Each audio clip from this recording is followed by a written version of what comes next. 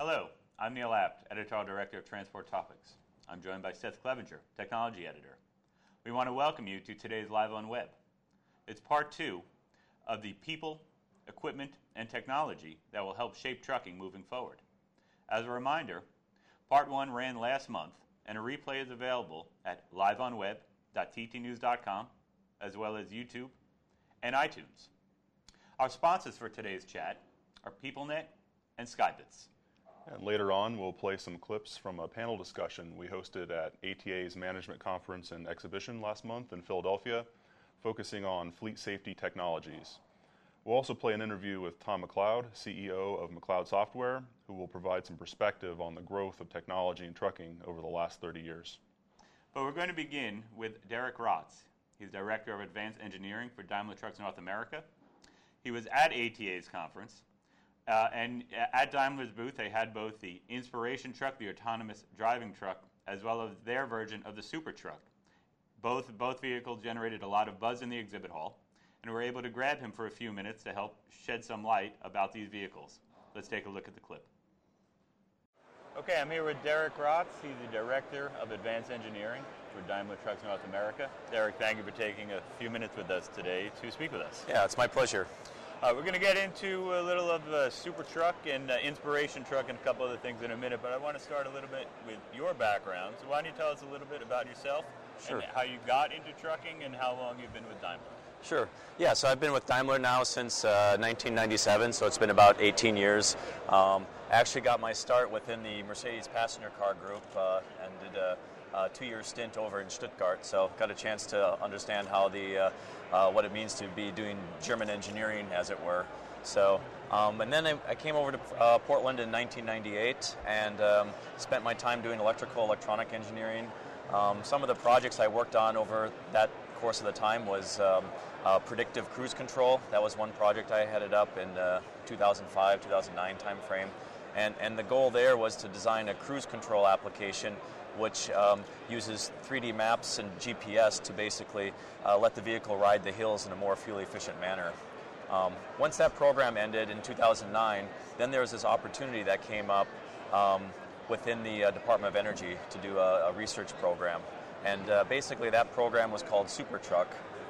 And the goal of the program was to build a prototype vehicle which was 50% more freight efficient than the baseline 2009 Cascadia. So just to be clear, Portland, that was referenced, that's the headquarters of Daimler Trucks North America. You're originally from the States, is that correct? I'm originally from Minnesota and moved over to Portland then. So you did a few years in Germany and then you came back and now you're in Portland on a full-time basis. Exactly. Okay, you referenced Super Truck.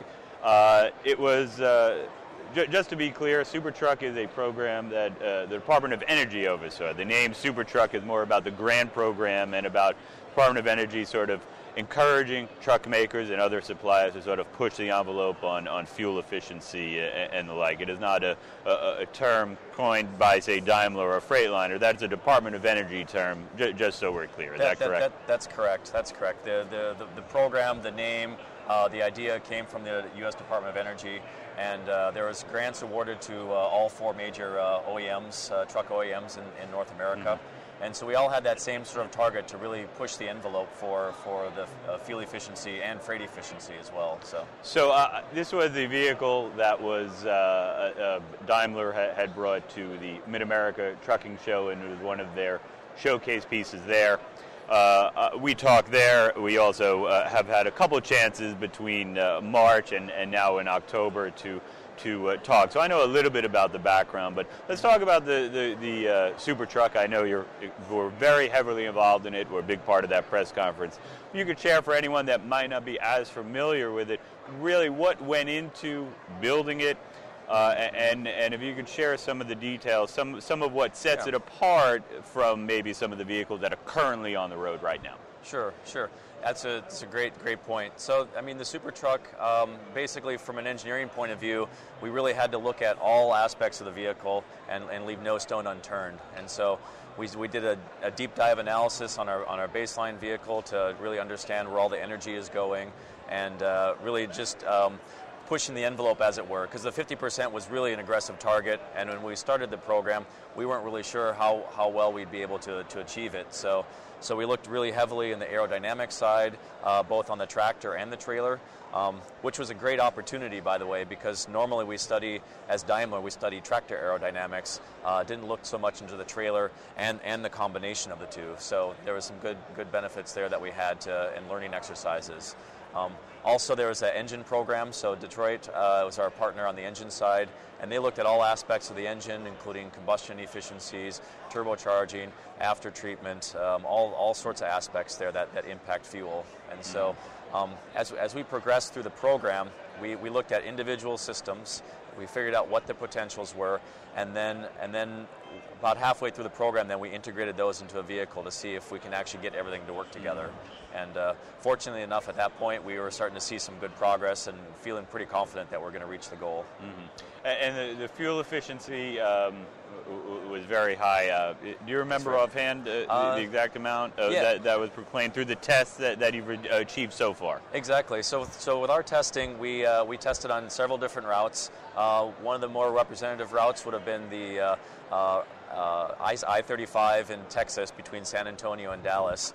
And over 5 days of testing on there, we averaged 12.2 miles per gallon. So that means driving at 65 miles an hour and 65,000 pounds gross vehicle weight. Now, when I was in Las Vegas at an event in May, I went on a test drive of Supertruck, and I was provided an iPad so I could follow along as we were going to see all the individual pieces at work to make this happen. And it really was a lot for me to take in while we were on the road. It was a unique experience for me to sort of have to hold an iPad and click here to see it. It was a very, very interesting experience. Yeah. I want to transition to Inspiration Truck also. Sure. This was the truck in Nevada that was licensed to travel on Nevada roads. It was that high-profile event earlier this year in Nevada. The official unveiling was at the Hoover Dam. With Martin Dahm, president of Daimler Trucks North America, also Wolfgang Bernard, the global head of Daimler's commercial vehicles, were there, received lots of national media attention beyond just the trucking press, really international attention. I know it's on display here, has received a lot of buzz at this exhibit hall. I wonder if you could, people that might not be that familiar with that vehicle also, if you can share a little bit about that one. Right, yeah, for sure. So, I mean, sort of the background behind the Inspiration Truck is the belief that adding additional automated features on a vehicle will help improve safety as well as improve fuel economy. And so when you look at how the industry has progressed over the past several years and decades, actually, we've made leaps and bounds in terms of our ability to reduce traffic accidents, to improve safety, as well as improve fuel economy. And we've reached a pretty good point, but moving forward, we still want to keep pushing the envelope on that front as well. Daimler has this sort of vision to achieve accident-free driving in the future time frame. So that's what really focuses our engineers on that. So the Inspiration Truck comes from that. What we do is we look at basically a system called a highway pilot, which when you're on the freeway and you're driving normally in a cruise control mode, you can set the highway pilot active and it'll take care of all the steering, braking, and accelerating for you. So in fairness to everyone in the industry here, you guys are not alone in working on some of the autonomous technology. It is the only one that's here at the exhibit hall. This is not driverless. This is autonomous driving capabilities that a driver must be in the seat. I also did a test drive at this event. It was clicked into autonomous mode on the interstate in Las Vegas. It was somewhat anticlimactic at the moment. You expected something to happen, and I guess that's sort of the point, that some of this already exists, and this is pushing the envelope, as you said, but it was clicked in. The driver sort of turned to me in the hand and started talking to us that were in this test drive, but there was no dramatic, there wasn't a big fireworks display. It really was, it's in autonomous mode, this advanced predictive adaptive cruise control. I guess that's part of the point that maybe that you guys want to get across, that this sort of exists already. Exactly. I mean, we certainly want to, we develop what we call driver assistance systems, and so we're looking at assisting the driver in those tasks. By all means, we envision the driver to be in the vehicle at all times and be ready to take over control if circumstances warrant it. And so we definitely see it as a complementary part to the overall driving experience. As I like to think about it, it also sort of helps elevate the profile of the driver. I like to start thinking of the driver as more of a, let's say, the captain of their own ship, so to say. You know, there's some automated low-level features, but then as captain, the driver's having to make sure that all the systems are in place, all the pre-trip inspections are taking place, the cargo is secure, all those things to make sure that freight arrives safely and on time. And if I remember correctly, it was presented that approximately 60% of some of these technologies exist today. I might be going back also in part to SuperTruck. If you could can, between the two, if you can clarify a little bit what is really street ready, what is there and real today, and how much do you project out that's near term, longer term? I know we've had some discussions. If you could just clarify a little bit where this stands. Yeah, absolutely. I mean, when you look at safety systems and automation, I mean, that's been a sort of a decades-long trend that's occurring. I mean, going back from cruise control to anti-lock brakes, for example, moving on to roll stability control and electronic stability control. What you're seeing is this sort of evolution as we build upon additional capabilities. Today on our vehicles, we offer lane departure warning. In fact, the industry offers lane departure warning using cameras to detect where the vehicle is in its lane. The industry offers as well adaptive cruise control and what we call active brake assist. So a lot of these components, such as the cameras and the radar systems, are already in place. And then when you look at sort of really niche applications, if you have like a twin steer and whatnot, we already have sort of steering systems in place that help do the assisted steering as well. So the Inspiration truck that you look at is primarily consisting out of production components. What we've added to it to make it happen is the software. We've been seeing a lot of traffic all throughout the exhibit hall, certainly peaking at some of these trucks. What has been the reaction? I assume there's a lot of probably oohing and eyeing. I would suspect that there might be some people skeptical or at least have some serious questions about what you guys are doing so they could understand it better. What has the reaction been? I mean, the reaction has been firstly of surprise and serious interest. I mean, there's a lot of questions that are out there. People are really engaging, and so that's a good thing. Certainly there are some concerns. I think primarily, as we talked about earlier, the thought that it might be a driverless vehicle, which by no means is the case for us. We certainly see a path to making a driver assistance system, but we're not looking beyond that. So that's one thing that we've been talking about. The second sort of feedback that we're seeing is, well, how does the system work in inclement weather? So when the weather gets bad, how is the system working if you've got snow on the road? And here, basically, when the conditions don't allow for automated driving, then it's basically you drive in manual mode. If the cameras can't see the lane markings, then you wouldn't drive in automated mode. And as always before, I mean, common sense prevails, so the driver needs to be able to make the decisions when it's safe to drive or not. And then the last comments that we've kind of heard are in the topics of like V2V and wireless communications, that is vehicle-to-vehicle communications. And then there's some talk about what about privacy concerns and cyber concerns and that. And I can only say with the Inspiration truck as it's designed doesn't require any V2V or wireless communications. It's purely using the cameras and the radar, and basically it's a self-contained unit being able to keep the truck centered in its lane. And between what's going on with you guys in North America and as well as in Europe, I have a feeling very rapidly we're going to continue to see these incremental improvements in some of these technologies, and this is a process this is a snowball. I get the sense that is really going to pick up, and more we're going to be hearing the development of this. And that's a great way to phrase it, because how I view the technology development is incremental and evolutionary, and so. When we think of autonomous driving, we may think about all these unique traffic conditions and all these complex scenarios, when in reality what we're doing is we're taking sort of an incremental, stepwise approach and adding additional features to enhance safety over the previous versions. And so that's why in the trucking world it seems to make a lot of sense to look at a highway pilot or an automated vehicle, because all the highway driving that's being done on the interstates and so on, and that's really where it's easy to implement it in the first phase. Okay, well, I want to thank you, Derek, for taking a few minutes to join us today on Live on Web. Sure, it's my pleasure. I appreciate it, Neil. Thank you again, Derek, for taking the time to speak with us. Yeah, Neil, I think it's definitely helpful to look at autonomous driving technology as a natural extension of the active safety systems that are already on the market, collision mitigation, lane departure warnings, and taking those to the next level to further improve safety. Ultimately, though, the driver is still the centerpiece. There's still a driver in the cab, and that driver needs to be ready to take over at a moment's notice. Related to that, we received a number of questions and comments leading up to the program today. Many of them dealt with two separate but related areas. It was about how the technologies we've been talking about, how is that going to help recruit the next generation of young drivers? Also, they want to know, people want to know, does this change what a driver is? How many hours possibly a driver could be able to drive? I think those are very good questions, one that going to be a little bit further down the road.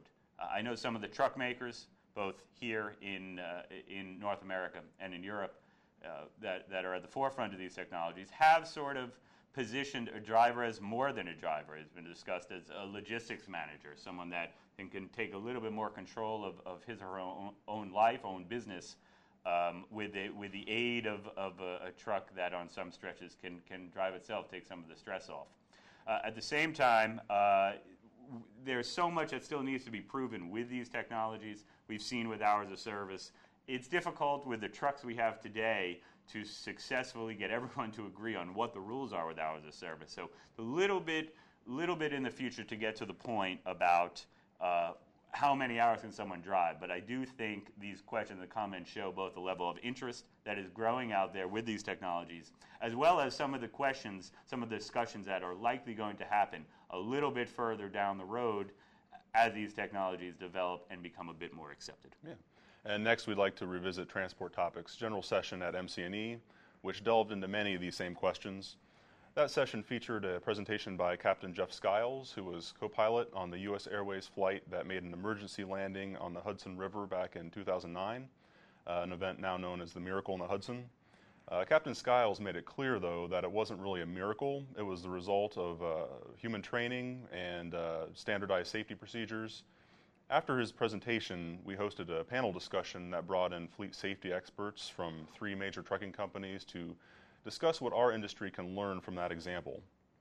We're going to go ahead and run a clip from that session to review some of the insights our panelists shared, including their thoughts on autonomous trucks and examples of the driver assist technologies that they are using today. Let's play the video. I'm Seth Clevenger, technology editor at Transport Topics, and I'll be moderating a panel discussion that will take a deeper look at what we in trucking can learn from this example. The Miracle on the Hudson serves as an inspiration for us all, and it surely has a special resonance for the people who work every day in the trucking industry to ensure the safe transportation of goods. It also demonstrates the immeasurable value of human training and human skill and human preparedness in the face of danger, even at a time when advanced technology enables us to automate more and more processes that were once performed manually, either by a person in the cockpit of a plane or in the cab of a truck. To help us explore this matter further, we've assembled a distinguished panel of fleet safety experts to join Captain Skiles in this discussion. Please allow me to introduce Brian Kinsey, President and CEO at Brown Integrated Logistics. Greg Kowalski, Senior Director of Safety at Conway Freight. And Rob Penner, President and Chief Operating Officer at Bison Transport. Let's get started.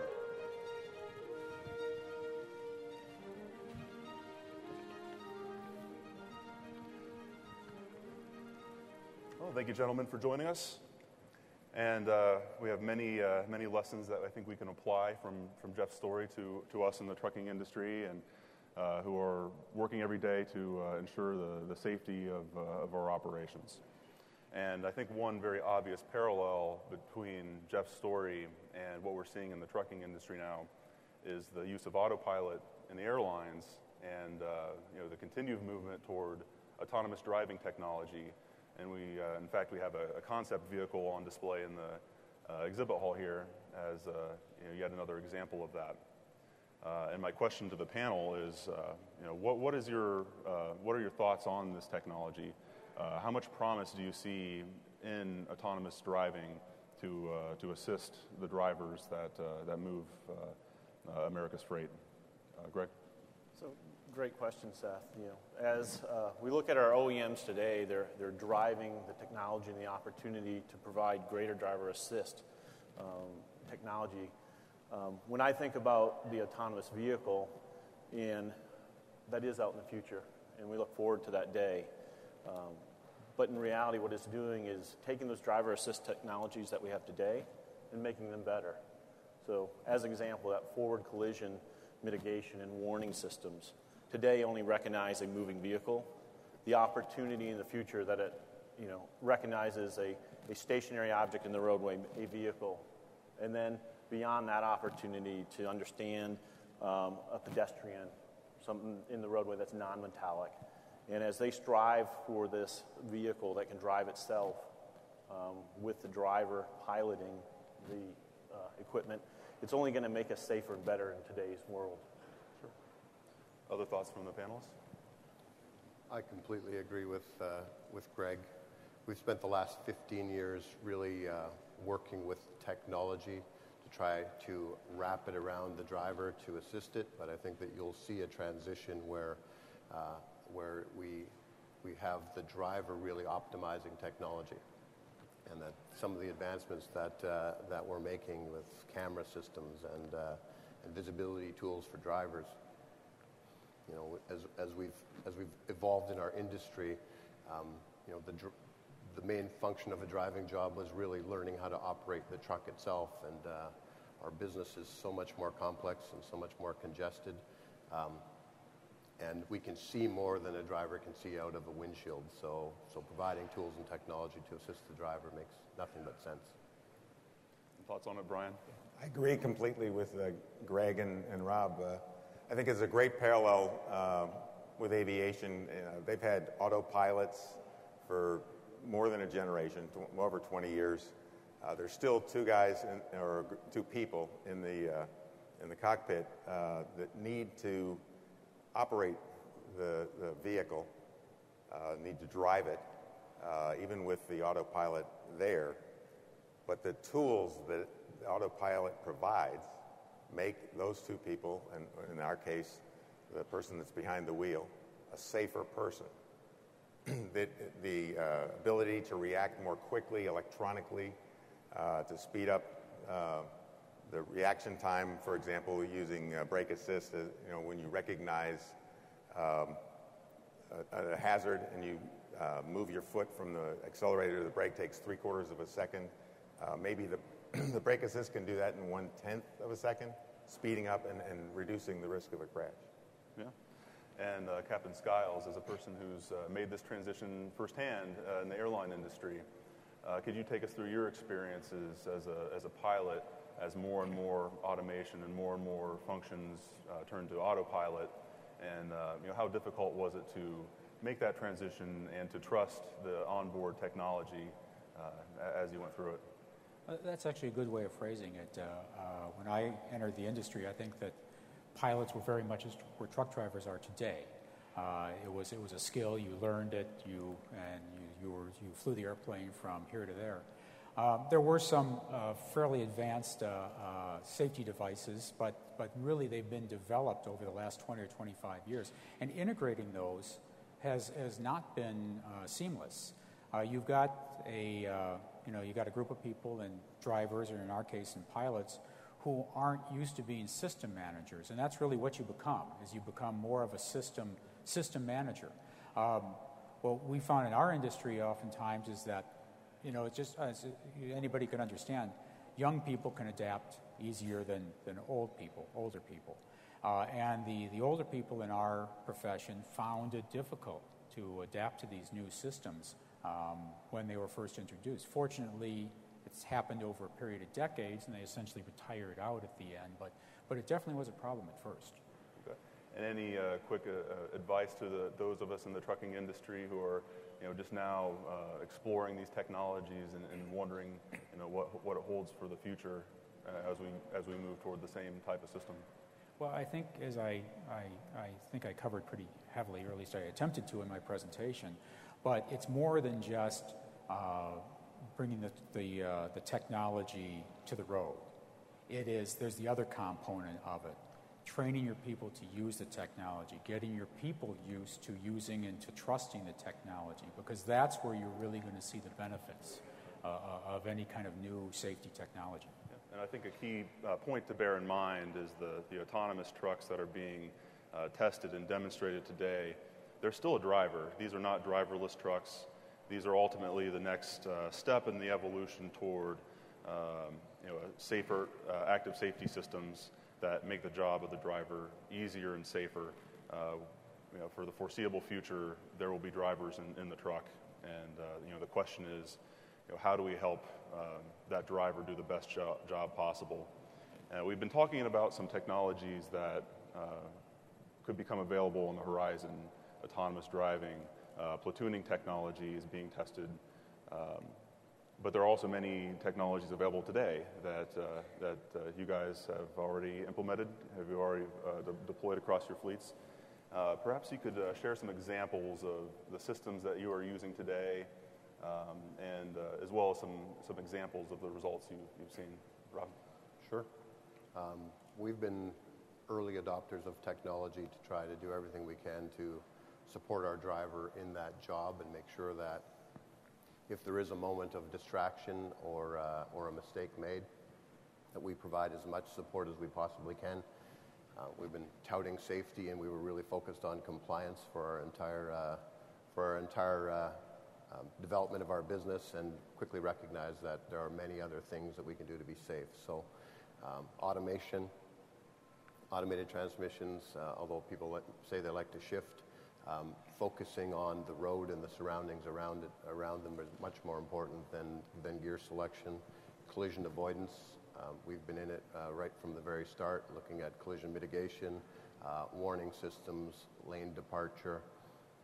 We're exploring the concept of cameras to again try to understand how the driver's performing and what it is that we can actually train for.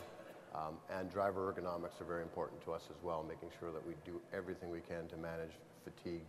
And fatigue scenarios evolve no matter how compliant you are. So whether it's the Bose Ride seat, whether it's our testing for sleep apnea, making sure that we have a well-rested, alert driver.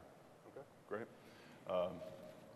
Other panelists, some thoughts on the systems that you guys have already rolled out and the results that you've seen? So at Con-way, we've rolled out the collision mitigation, collision warning systems that Rob had mentioned, and we had great results from that. And as we evolved with it, to Captain Skiles mentioned, it's more about the person, the operator of the vehicle. So just over 2 years ago, we deployed the Lytx DriveCam camera system to understand those behaviors that our drivers are doing that lead up to those opportunities to where that technology is kicking in to assist them or prevent them. And that's really helped shape the direction of our safety at Con-way Freight. It's really allowed us to identify those behaviors and what are the leading indicators that's going to drive us to be a safer company, and then focus training on those opportunities. Great. Ryan? Our company's been an early adopter of some technologies, most recently disc brakes on the drive axles. So we have 6 wheel positions with disc brakes on them. It took a lot of training for our commercial vehicle operators to understand that this is a very powerful braking system that it could throw them out of their seat if they're not careful and do some damage. And so we did some extensive amount of training. And it turns out that we ended up having to train most of our fleet, most of the people that operate our trucks, because we kept switching trucks between drum brakes and disc brakes, and the difference in the stopping was extremely great and required a significant adjustment on the part of the commercial vehicle operator. I think training is on every single aspect of this new technology that's available is absolutely critical. Just putting it on the truck won't make it work. Great. And to the audience, as we continue, please bear in mind that we'll have a Q&A session at the end. So if you'd like to submit a question, look for our assistants down the aisle, raise your hand, and get an index card and jot down your question. We will do our best to hit as many as we can. You talked a little bit about training, Brian, and perhaps we can have a quick conversation about the ways that you guys are using technology in the training process. And I know you have a good example of that, Rob. Yeah, we've been very active in using technology to support our drivers from all functions, internet-based training, making sure that drivers are comfortable with new technology. So as soon as they walk in the door, we have them on our computer system. We make our intranet their home base, so they're very comfortable around basic technology. We use simulation to put them through every type of driving scenario possible. And we don't really call it training. We call it skills development because our drivers come to us licensed and experienced, but we understand that they don't always get to practice the scenarios. Beyond that, we actually have very detailed training on the technology we put on the trucks. So the driver gets a very thorough orientation of the truck, and we've for many years made assumptions that a driver knows it's a truck and they've been driving for a long time. They know what to do and how to do it. But we really do spend a lot of time showing them how the technology works, what to expect from it, how to troubleshoot it, and how it will support them in their work. Greg, examples of how you train your drivers to be ready to use these systems? Absolutely. Much like Rob, with the equipment, we spend a lot of time getting the employee to know the equipment, understand the technologies in there that are there to help them. But we really have the foundation portion of we've really leveraged Smith System driving principles. Sure. And we have a network of driver trainers at all of our facilities throughout the company. And with our technologies, especially the cameras, we understand the behaviors that lead up to it. And it has a direct correlation to the Smith System driving principles that we have as a foundation. So it allows us to go back to those employees and talk to them. And one thing that we heard from the employees is they want training from their peer, a person that's out there. And we have a lot of leaders, national truck driving champions, 1 million mile, 2 million mile drivers that are really respected throughout the employee work group. Sure. And those people have stepped forward because they care about safety and care about their peers to take on some of that training opportunity. So the technology allows us to know what behaviors to share, but then it also allows us to focus on the particular person and focus that training and engage that person in a coaching session and not a disciplinary session. Okay. Any additional thoughts, Brian, on that? We're very similar. We use computer training. We have a computer training kiosk in every terminal, and the CVOs that have any violations go through a series of modules that they have to complete and before they can go back on the road. And if they miss a safety meeting, they have to make up the safety meeting with 1 or 2 other modules, and we go through a series of about 40 retraining opportunities for every CVO in the And fleet. you use the term CVO, and perhaps you could give our audience a quick explanation of your approach to the job title of your drivers. I think that the job has changed a lot from what it was 25 years ago, and we changed the job title with it, because I think if you draw a parallel, there are no janitors anymore. They're custodians or building superintendents. Mechanics are now technicians. No secretaries or administrative assistants. There's no store clerks. They're sales associates. As the job changes and becomes a little more sophisticated, we're not going to attract new people into this business if we use the same old truck driver job title. So at our company, we changed the job title to commercial vehicle operator, and it's a term of respect we give the people that operate our trucks, knowing that what they do is so much more than just driving. Welcome back. Neil, I thought that Brian Kinsey's comment about using the commercial vehicle operator title rather than truck driver really seemed to strike a chord with the audience. And it really touches on the broader theme of driver recruitment and driver retention. Yeah, I agree with that. Volvo They're involved in some autonomous technologies also, Splatooning. They're another company that has sort of encouraged dropping the title just of driver. They look at it, encourage people to look at it more in terms of a highway pilot. They on their own compare it to flying in an airplane. The pilots are in the cockpit, and you're in your seats, and everyone's expectation is we're going to land safely. No one is really thinking minute to minute what exactly is going on in the cockpit. To transition back to Jeff Skiles, who gave a very interesting presentation prior to joining Seth's panel, he shared he didn't know Sully beforehand.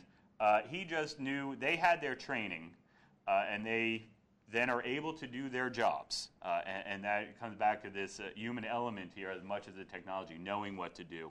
And as he recalled all of the steps that went into this crisis situation, which thankfully ended safely for everyone on board, he said that he knew what to do, Sully knew what to do. There was very little interaction, direct interaction, discussion between the two of them. That was one of my takeaways from the audience, that they just sort of knew what step, what 1, 2, 3, what to do, and the next thing they had landed safely, which goes, it's not about a team element in this case, it's about each individual person being trained properly on all the technologies and steps, and you saw what the end result was in this case. Yeah. And as we'll hear in our next clip, the panel fielded some questions about how technology will change the job of the driver and potentially change the skill sets needed to operate a truck in the years ahead. Much as the airline industry has already experienced. Our panelists were optimistic that more advanced trucks and more technology in the cab will actually make the job more appealing to younger people and could be a part of the solution to the driver shortage the industry is dealing with. At the same time, more technology also means that drivers will need to know how to use that technology and interact with it. So let's go ahead and watch the second half of the panel discussion to hear what our panelists had to say on these topics. We've discussed many of the systems that you guys have adopted across your fleets to help improve the safety of your operations and to ease the burden on your driver. But how do you go about making those decisions when you're looking at the technologies that are out there, when you're making your decisions on your investments, and you run your pilot programs? What process do you go through, and do you have drivers that you work with that you know can work with these systems and see if they'll be a good match for your operations? Want to take that one, Greg? Sure. So when we take a look at the technology, obviously we formed a great relationship with the vendor. We're talking about the strategy and the roadmap that we want to see down the road and making sure that we're moving in the same direction. But we have the opportunity to go out to our employee group, and we ask for volunteers. Some of them are the aforementioned national champions or decorated drivers, but we also ask employees that care and want to know and learn about the technology to try it out. We learn from their experiences with it. We gauge their response. We set standards prior to engaging that and see how we meet up against that. If we have some positive experiences in driver acceptance, we'll take it to the next level to integrate it into an operation at a greater length with more employees to get more feedback and measure, what was the performance to the standards that are goals that we had established. And we've had a lot of success with that. Okay. With that, I'd like to go ahead and address some of the questions we've received from the audience. We have a good one here. What is the best way to manage the potential risks of having mixed fleets, trucks or trailers with different levels of technology? So if you have a partial rollout, not across your entire fleet, and some drivers may be using one technology and others using another. Thoughts on that topic? Well, I think it plays into the into the previous question, and one of the key things to do when you're evaluating technology is to have a good understanding of your fleet and what your fleet's made up of, and what your fleet experience is, and what types of issues you're having in your fleet. And the sheep training of old, where all drivers get one type of training, is long over in our organization, and we understand that people do have different levels of experience and different needs for training and support. So when we tackle the technology, we look in our fleet to say who best can benefit from this technology, and all the technology in the world is great, but you really have to have a firm belief and conviction in managing the data that technology provides you. And that really is how we manage. We don't have across the fleet sweep of technology in anything we do. So we get to target our audience. We bring in people who, very similar to Greg's comment. We bring in leaders in our business, drivers that are tried, true, proven, to help us test the technology. But we also bring in people beyond, and we set up driver report cards that really talk about how we've tried to influence the performance of each driver. Great. Any additional thoughts on how to manage different levels of technology throughout your fleet, perhaps not across all our operations? Ours is probably most extreme. We keep a truck at least twice as long as Rob does because we only run about 85,000 miles a year on a truck, and so we keep them for about 6 to 7 years. So that the roll-in process of new technology is a protracted, long process. We also have about 40% of our fleet is owner-operators that bring their own tractor and use our trailers. So what we implemented, since parts of the fleet have different things on them, is a required training process every time a new truck is assigned to a particular CVO, so that if we give the brand new truck to one CVO and then a year and a half later it goes to somebody who had a really old truck that was traded out, they have to go through a training process, and most of it online, and some of it driving around the yard or around the block before they're allowed to go back out with that new truck. So it's a kind of a process we have because we know it's going to take a while for everything. You just can't assume that because you hire somebody with 3 years' experience that they've ever driven anything like what you have. Right. Any additional thoughts on that, Greg? No, very similar to both my peers here. We take time to make sure that they understand the equipment that they're driving. We're very fortunate that a lot of our drivers stay with us for a long time, so they evolve through the equipment. And then they're able to share their experiences in operating peer-to-peer when new employees come into the service center. And we've had some level of discussion on drivers and the interaction between drivers and the technology, but looking at some of the technology that's on the horizon, autonomous driving, platooning, I wanted to ask the panel, what do you see, how is that going to affect the driving profession? Or is this going to widen the driving pool? Is this going to require new skills among drivers? What do you think this means for recruitment and retention? I think the skill set, it keeps getting notched higher and higher. It takes a lot more skill to operate a vehicle appropriately now than it did even 5 years ago. And you're adding more and more technology. Fortunately, young people have grown up in this, and it's not foreign to them, and you don't get much resistance to the use of technology among younger people that I have with my own fleet of commercial vehicle operators who average over 50 years old.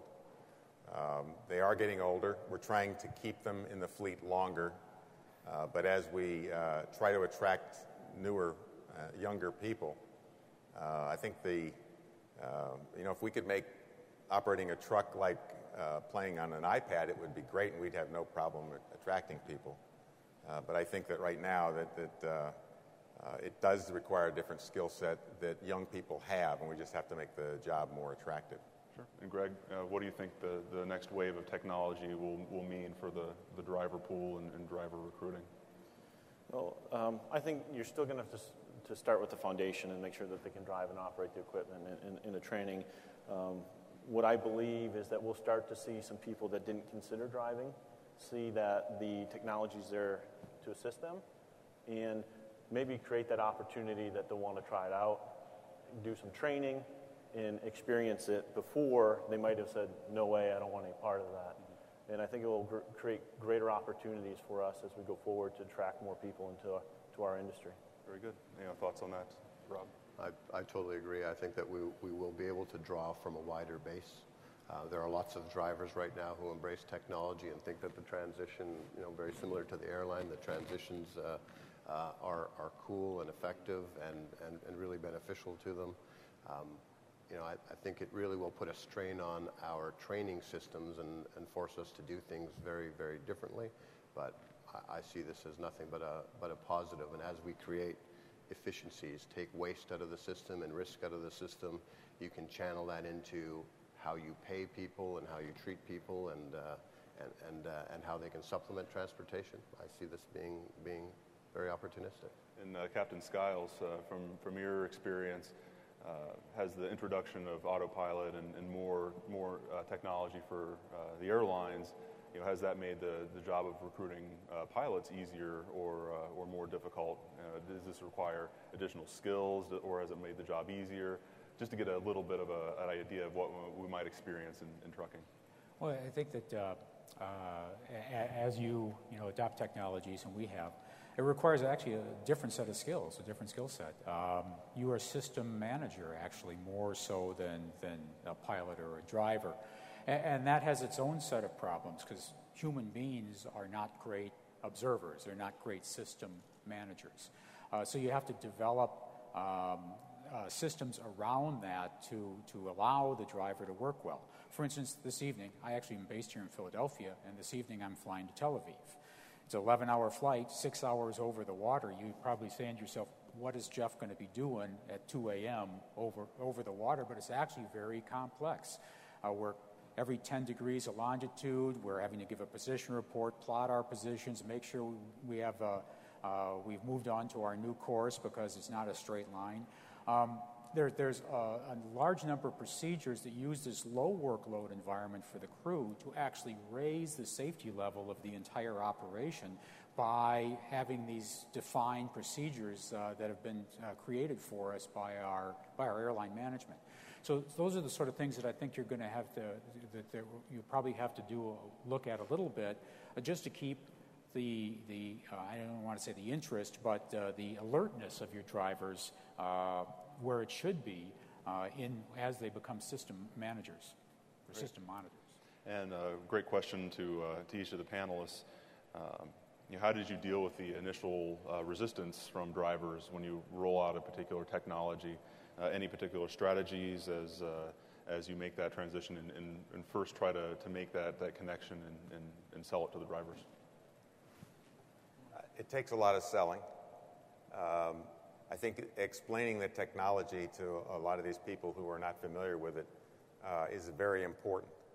That you have to understand why it works, how it works, what it doesn't do, what it doesn't take away from them, and how it will benefit them. I think all of them are all the commercial vehicle operators are interested in what's in it for me. And if you can make it say, okay, this will reduce your stress, it'll reduce your fatigue, increase your alertness, make you feel good when you get out of the truck, make up for whatever shortcomings you might have had in the past, and keep you being able to operate the truck for a long career. You get some resistance, I think, from everybody to any change you want to make, but all you need is a few to use it and then champion it, and they become your salespeople. Okay. Thoughts on that, Greg? Yeah, so when we think about that, I think we start with sharing the benefits, but I think we really led directly with our drivers, say we care about you. We want you to go home to your family. We want you to be safe in the communities that you operate in. These are the things that we learn from our technology and our pilots, and we want to pass this on to you. And the drivers understand that we know what's going on. Through all the technology, we know their behaviors. And you make a commitment to them. It's about coaching. It's not about discipline, and it's about recognition for all the good things that they do, and have had a lot of us driver acceptance for those reasons. Got it. And Rob, how do you convince a driver that a technology rollout is the right thing for your fleet? First and foremost, the rule of thumb at our place is every driver makes it home safely every trip, every time. So they come to work knowing that's our mindset, and then we share a lot of statistics with them. We look at the problem we're trying to attack. We show them the benefit of resolving that issue for them personally, for us as a business, for the motoring public. All of those things mean something to people who work in our organization. And then why we picked a particular technology, what team we're assembling to deal with the integration of that technology and why they're part of the team, how we'll gather feedback, how we'll tweak the training or tweak the product. I mean, those are all things that really get people excited about change. I mean, it's not what they hear at a truck stop with lane departure or collision avoidance and following distance beeping. It's about understanding the situations we're trying to help them manage. And buy-in is once you get your senior drivers in, buy-in is pretty good. It becomes it's an investment in them. Sure. And I think the common theme that we've heard throughout this session, first from Captain Skiles and also from our fleet panelists here, is that the driver really does remain the centerpiece of a safety program, and the technologies that we add, the technologies that we invest in, help those drivers perform as safely as possible. So I want to quickly throw it back to the panelists for additional thoughts on that. Do you agree with that assessment, and is that the proper strategy? Is that the proper view of a good safety program? Absolutely. Just like Flight 1549, if it wasn't for the pilot, that wouldn't be a safe landing. You get to the same thing here. All the technology in the world not properly applied and not adopted and used is worthless. The person that sits in the left seat of the truck is the person who actually is your safety program, the person who's going to make or break you. You give them all the support you can. They got to feel good about the fact that the company cares about their welfare and their well-being and gives them the tools to operate safely. Yeah, additional thoughts on that, Greg? Yeah. It's all about the driver. It's about building a culture within your organization that safety is first. It's investing in them. It's sharing and listening to their feedback and allowing them to really be the leaders in own and value safety for their profession and what they do for their family. And you as well, Rob? I totally agree. It's exactly that. They're the quarterbacks on the highway, and they see and manage the space around them. It's critically important to them that we care about them. But they also know that they have a lot of pressure and a lot of respect, a lot of responsibility, and they are already systems managers. And we're just continuing to add systems on there. And it's a system of roads and networks and technologies and responsibilities, and it's ever changing. Welcome back, and thanks to the fleet executives who took time to participate in that panel discussion at MC&E. Now that we've spent some time discussing the next wave of technology in trucking, we figured it would also be helpful to look back at how much technology has grown within the industry over the past few decades. Our final segment is an interview with Tom McLeod, CEO of McLeod Software, which is marking its 30th year serving the trucking industry. And Tom discusses how technology has taken hold in the years since he founded the company in 1985. Back then, software was mostly a way to replace paperwork and typewriters while helping fleets just understand, what loads are available. And in the years since then, of course, advances in technology and the growth of the internet have revolutionized the way companies use information to improve their operations. And Tom says we're just now starting to scratch the surface. Let's take a look. I'm Seth Clevenger, Technology Editor at Transport Topics. I'm joined here today with CEO of McLeod Software, Tom McLeod.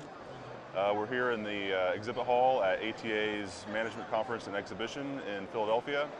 And McLeod Software this year is marking the 30th year serving the transportation industry since Tom founded the company in 1985. So we figured it'd be a great opportunity to pick his brain a little bit and learn a little bit more about the history of transportation management software and how we've come to the point we are at today. So maybe you could really quickly provide us an overview of all the changes you've seen in the truck technology world since 1985 to here in 2015. Well, I can't cover all the changes right. By any means, but certainly there have been a lot of changes. When we started, companies were essentially replacing typewriters. Many things were done manually, and also their operating environment was much different. Deregulation of the rating and entry into the industry had just occurred. And it was almost like the Wild West with so many hundreds and really thousands of truckload carriers especially opening up. LTL carriers suddenly had lost their franchise and the landscape had changed for them, and so that was a period of really great change. But at the same time, you had the costs were stable. Fuel costs were very stable for really the first 15 years we were in business, and maintenance costs were decreasing. The maintenance cycles were extending, and so many carriers were being supported in that light. The last 15 years have been much different. There have been great fluctuations in fuel prices.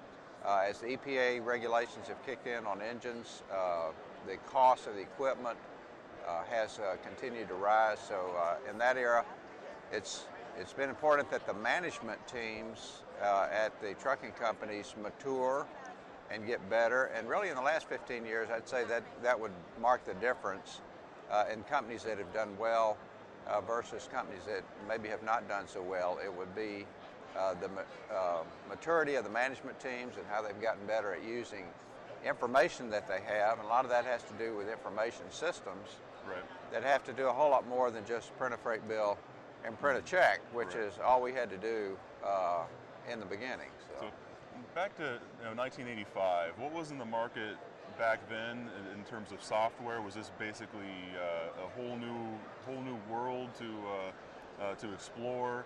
And what was the main problem that you saw in the trucking marketplace that needed to be solved when you first started the company and offered your products?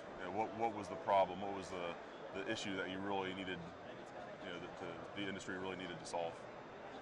Well, it very much was simply a move from manual shuffling paperwork, typing freight bills, typing checks on the typewriter, keeping up with load information on typically a large dispatch pad or sometimes just a regular lined legal pad. No visibility of what was going on in terms of loads that were available or where the trucks were, where they were going to be available. And this was really true across all industries. Up until the mid-'80s, computer systems had been prohibitively expensive for most companies, and so only the largest enterprises had a computer of any sort, and those computers were really pretty rudimentary devices compared to what was coming along. So in many markets, many industries, it was really the beginning of automation from an information standpoint. And so for me, it was just great timing, great time to be starting up. Even the people that had been in the computer industry before were so steeped in the older technologies, many of them got left behind, as everything really started over at that time. So thankfully I was able to really get in front of some great customers. If we've had anything to credit success to, certainly the customers that we've had over the years who have kept us pointed in the right direction, pointed out to us the things systems really needed to do, and who have collectively helped us move in the right direction would be a very important secret to our success. Okay. And when did the dispatch software come along? Some of you mentioned the early days and automating some of many of the functions that were done manually on pen and paper and computerizing that and moving that to software.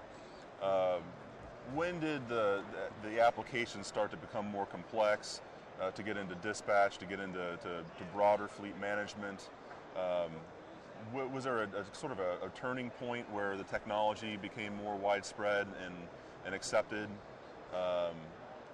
where you started to be able to offer more and more capabilities like that? Well, from the beginning, we allowed load information at the point that the load was available, which is essentially the same point that it's entered into computer systems today. And that did allow visibility for the people at the trucking company that were doing planning. Now, the benefit of having it in the computer system is the information didn't have to be re-entered or retyped when you got ready to print the freight bill. It also didn't have to be re-entered when you went to print the driver's paycheck. So there was some great labor savings. Companies were able to grow without having to linearly add administrative staff. But from the beginning, we were making the load information, the truck information available from his last dispatch. Certainly that was much simpler at that time than it is now, as we, over the last 30 years, have incrementally added lots and lots of features. Right.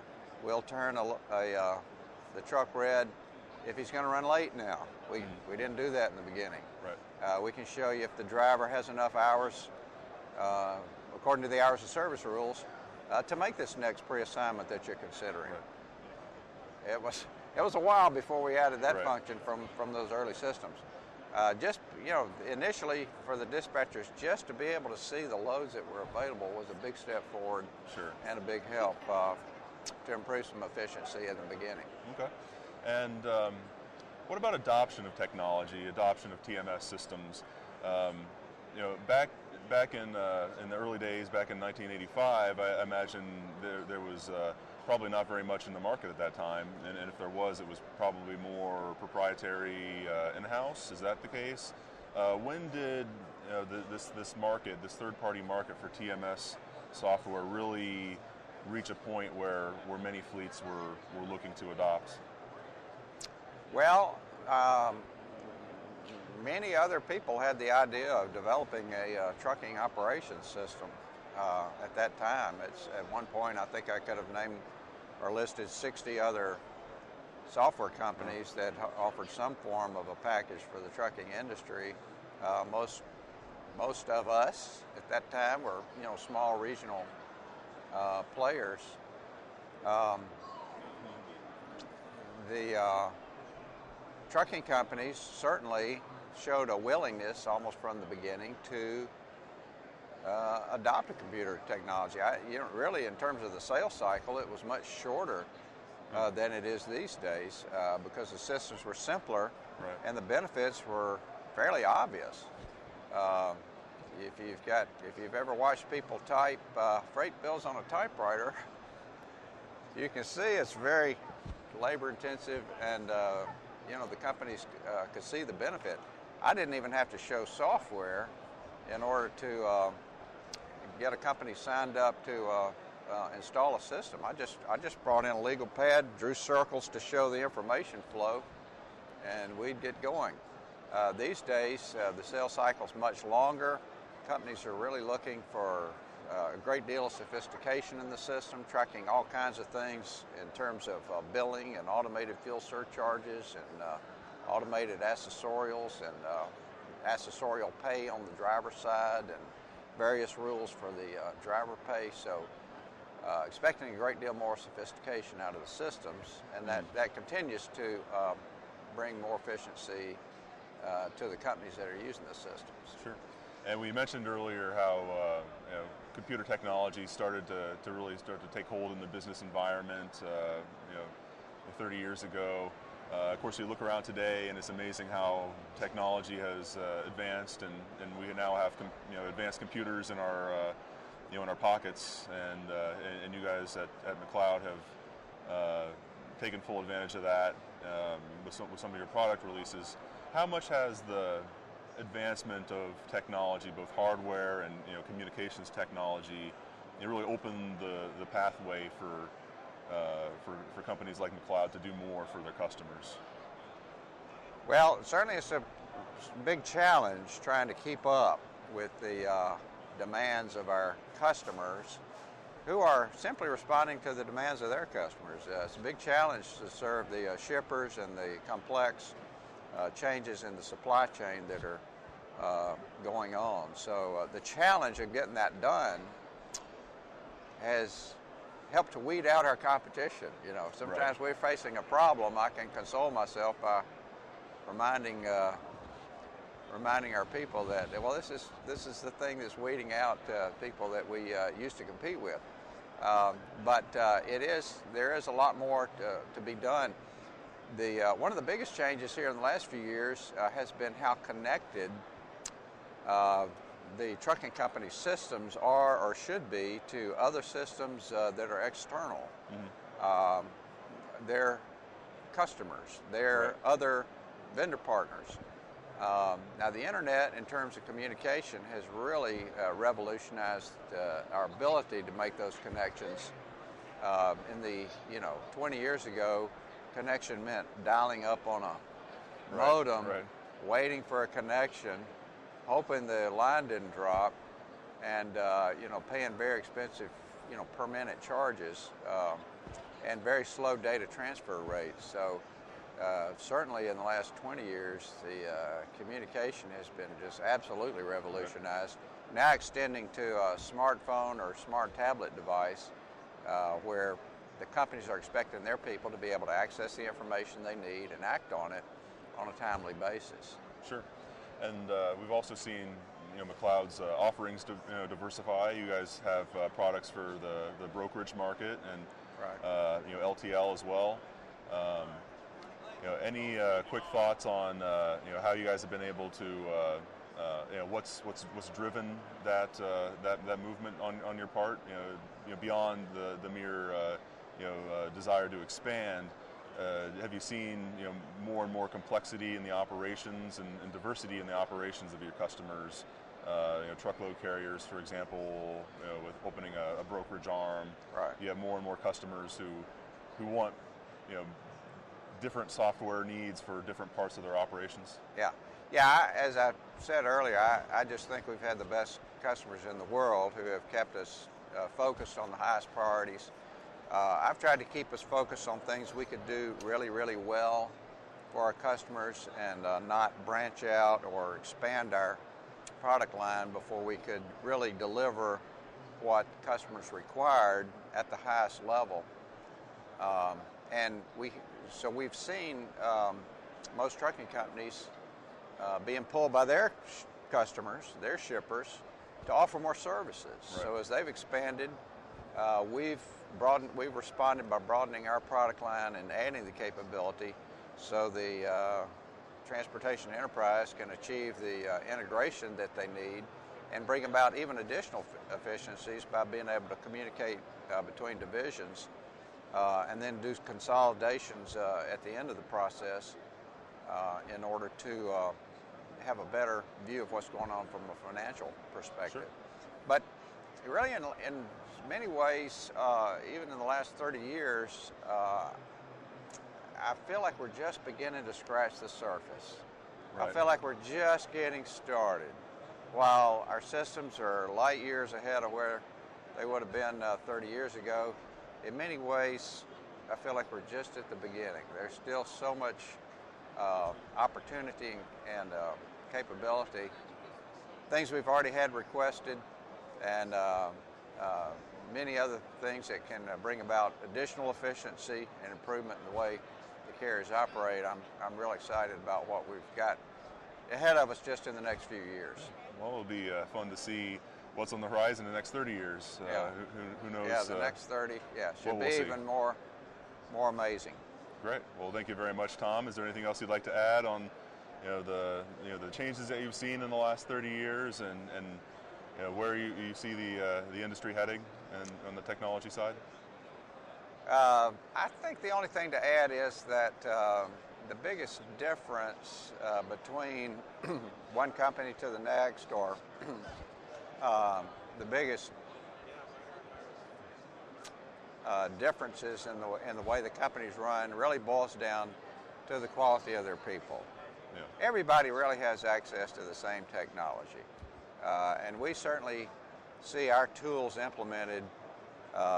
We see a wide variation on how well a company may use what's there.